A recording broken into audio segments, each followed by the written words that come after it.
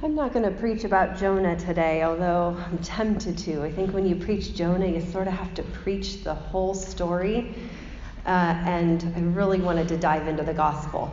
But I did hear someone, I'll just say this, I did hear someone this week say that Jonah being swallowed by the large fish is actually the most believable part of the story. We heard one of the most unbelievable parts of the story, and that is the entire city put on sackcloth and ashes and was transformed in an instant. That's unbelievable. But this week I could not shake Zebedee. I can't stop thinking about Zebedee. I can't stop seeing Zebedee standing in that boat, abandoned, left by his sons. Maybe it's because last weekend at snow camp up at Camp Camrick, had conversations with a number of you about what it's like to be at a geographical distance from parents and family, and how challenging that is. And it's not the story of every person in this congregation by any means, but it is the story that many of us share to some degree or another.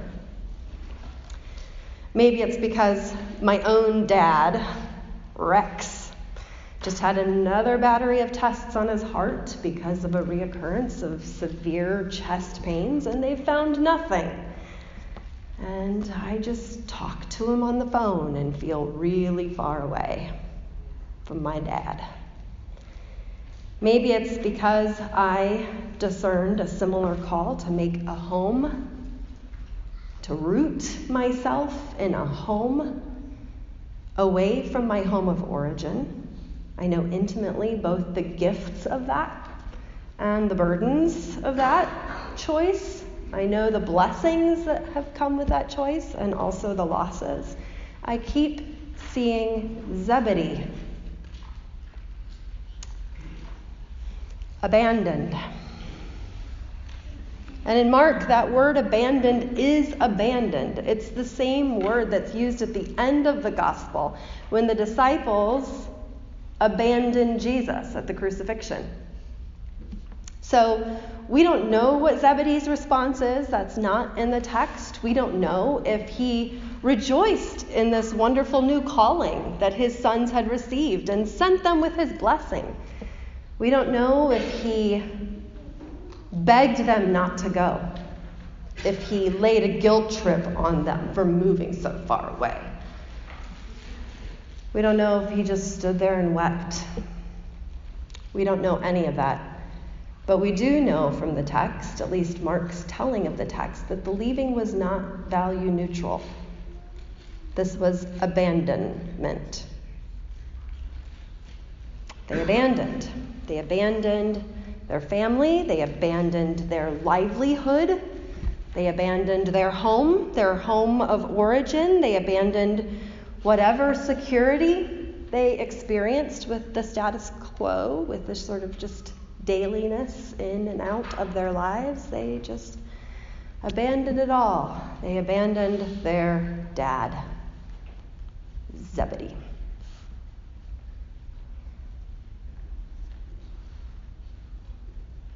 Wait, this is the time of fulfillment? Right now? The reign of God has come here? Now? You want me to what? Follow you.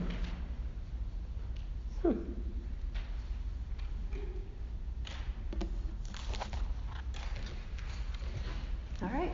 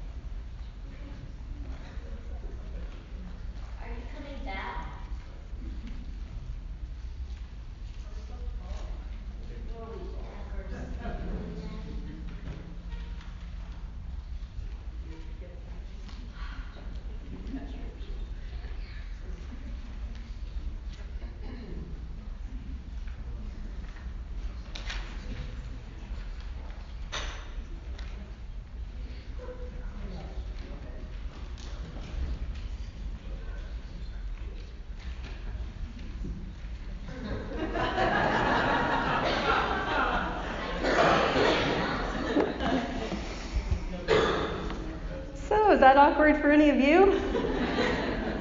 It was for me. I anticipated it would be, but I wasn't quite sure how much my body would sort of be shaking as I'm walking down the hall, and I was thinking, maybe I should run, get there a little faster.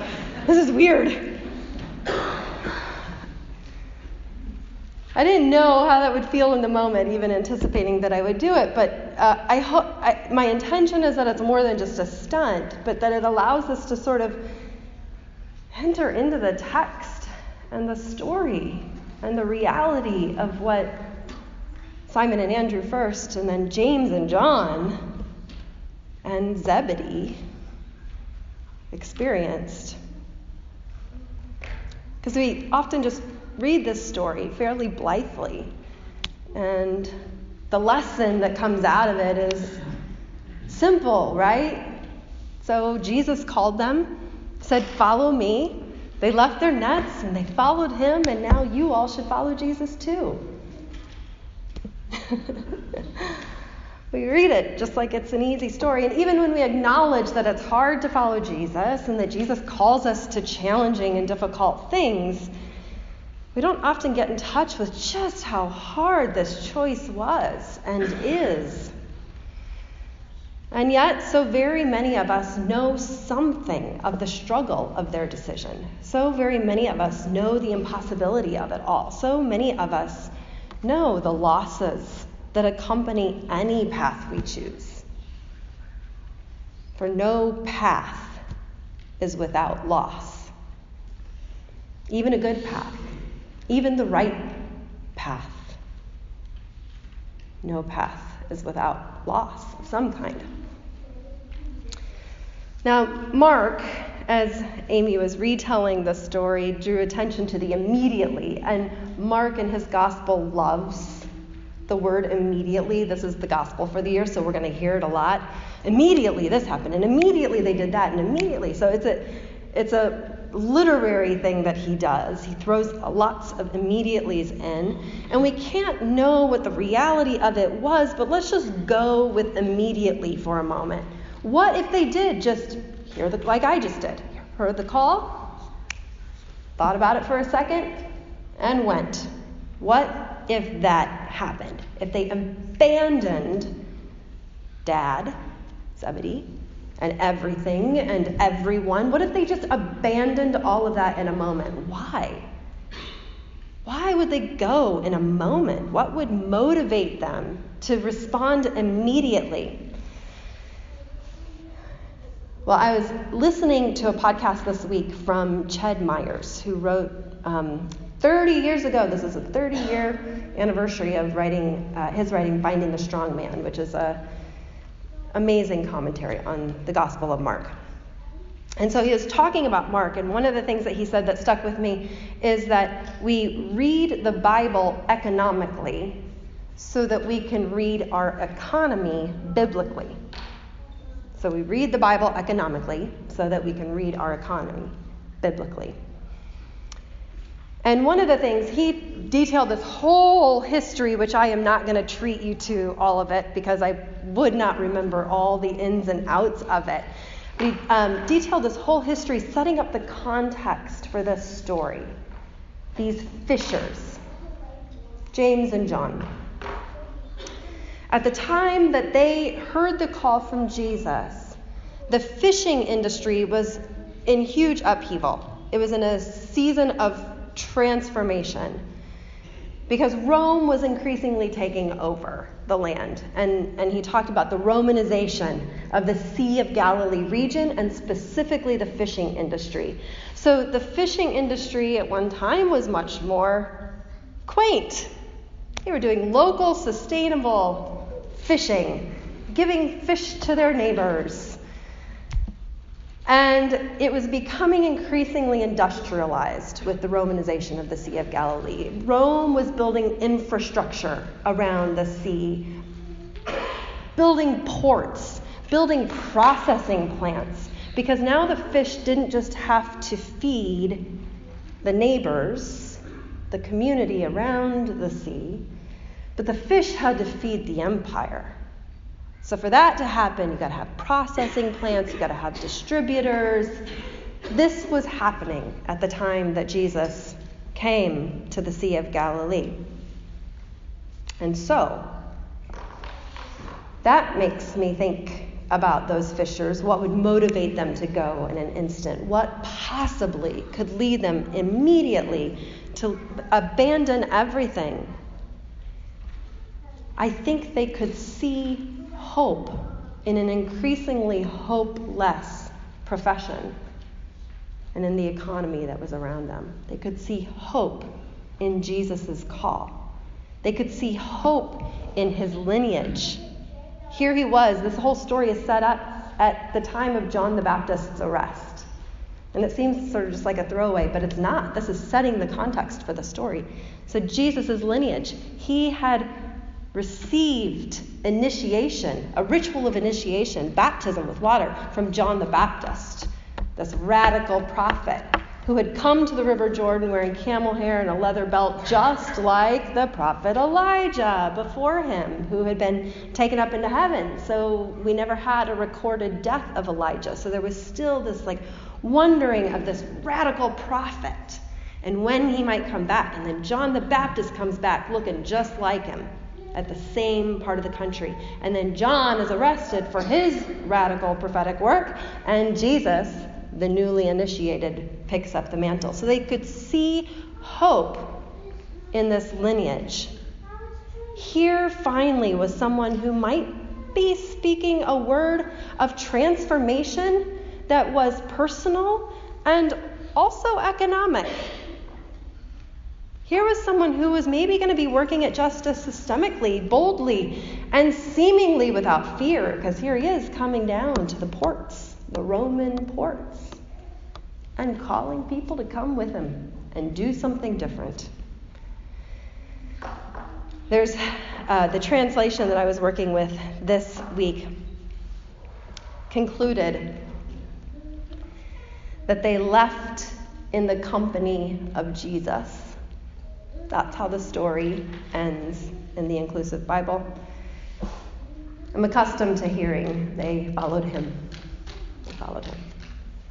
But this somehow opened it up in a new way for me. They left in the company of Jesus. Here was a call that was too captivating to pass up, and they left in the company of Jesus. I do still feel my heart tug toward Zebedee, toward all of you sitting here in this room when I walked away. I probably always will feel my heart tug toward Zebedee, toward the dad left in his boat, the abandoned father standing there all alone. Except not. He wasn't standing there all alone, at least not according to the text. The text said that he was standing there with some hired hands. So, that means a couple of things. It means Zebedee clearly had some means available to him, that he could have some hired help, that he could have some assistance, he could pay folks to join him in his vocation, and that he had some relationships, some community, even standing there in the boat. And I'm not a parent. I am not here to say that hired hands are a good stand-in for sons. I suspect they aren't. But there he was in the boat, not entirely alone. And neither did the brothers go alone. Not only did they leave in the company of Jesus, but they left in the company of one another. I was struck by that this week. They went in pairs, and they were on their way to pick up more. More who would say yes to the call, who would see hope in Jesus' call, who would see hope in Jesus' lineage, who would see hope in the work that Jesus was doing. And those would eventually become a band of followers who would proclaim and also try to live a different way. Try to live a different way from the empire's way of exploitation. They were being called into a different way of community and being together. And so if no path is without loss, which I think is true, then it makes me wonder if no path is also without blessing. That no path is without the opportunity, that each path comes with the opportunity to create community. Maybe not the community you exactly imagined or hoped for, but community nonetheless. Family, chosen family.